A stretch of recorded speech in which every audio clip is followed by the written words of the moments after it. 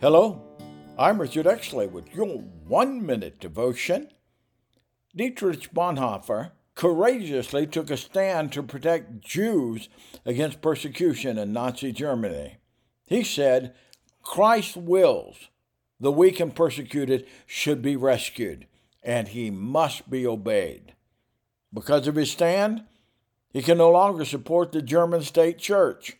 He helped create a new fellowship called the Confessing Church and led an illegal seminary. He eventually became active in the resistance movement, which led to his arrest and execution. Let me ask you a question. Are you willing to obey Christ, even at the risk of your life? Lord Jesus, help us make obedience to your will the consuming passion of our life. Amen. If you would like to connect more with Pastor Richard Exley, please go to the website richardexleyministriesandbooks.com.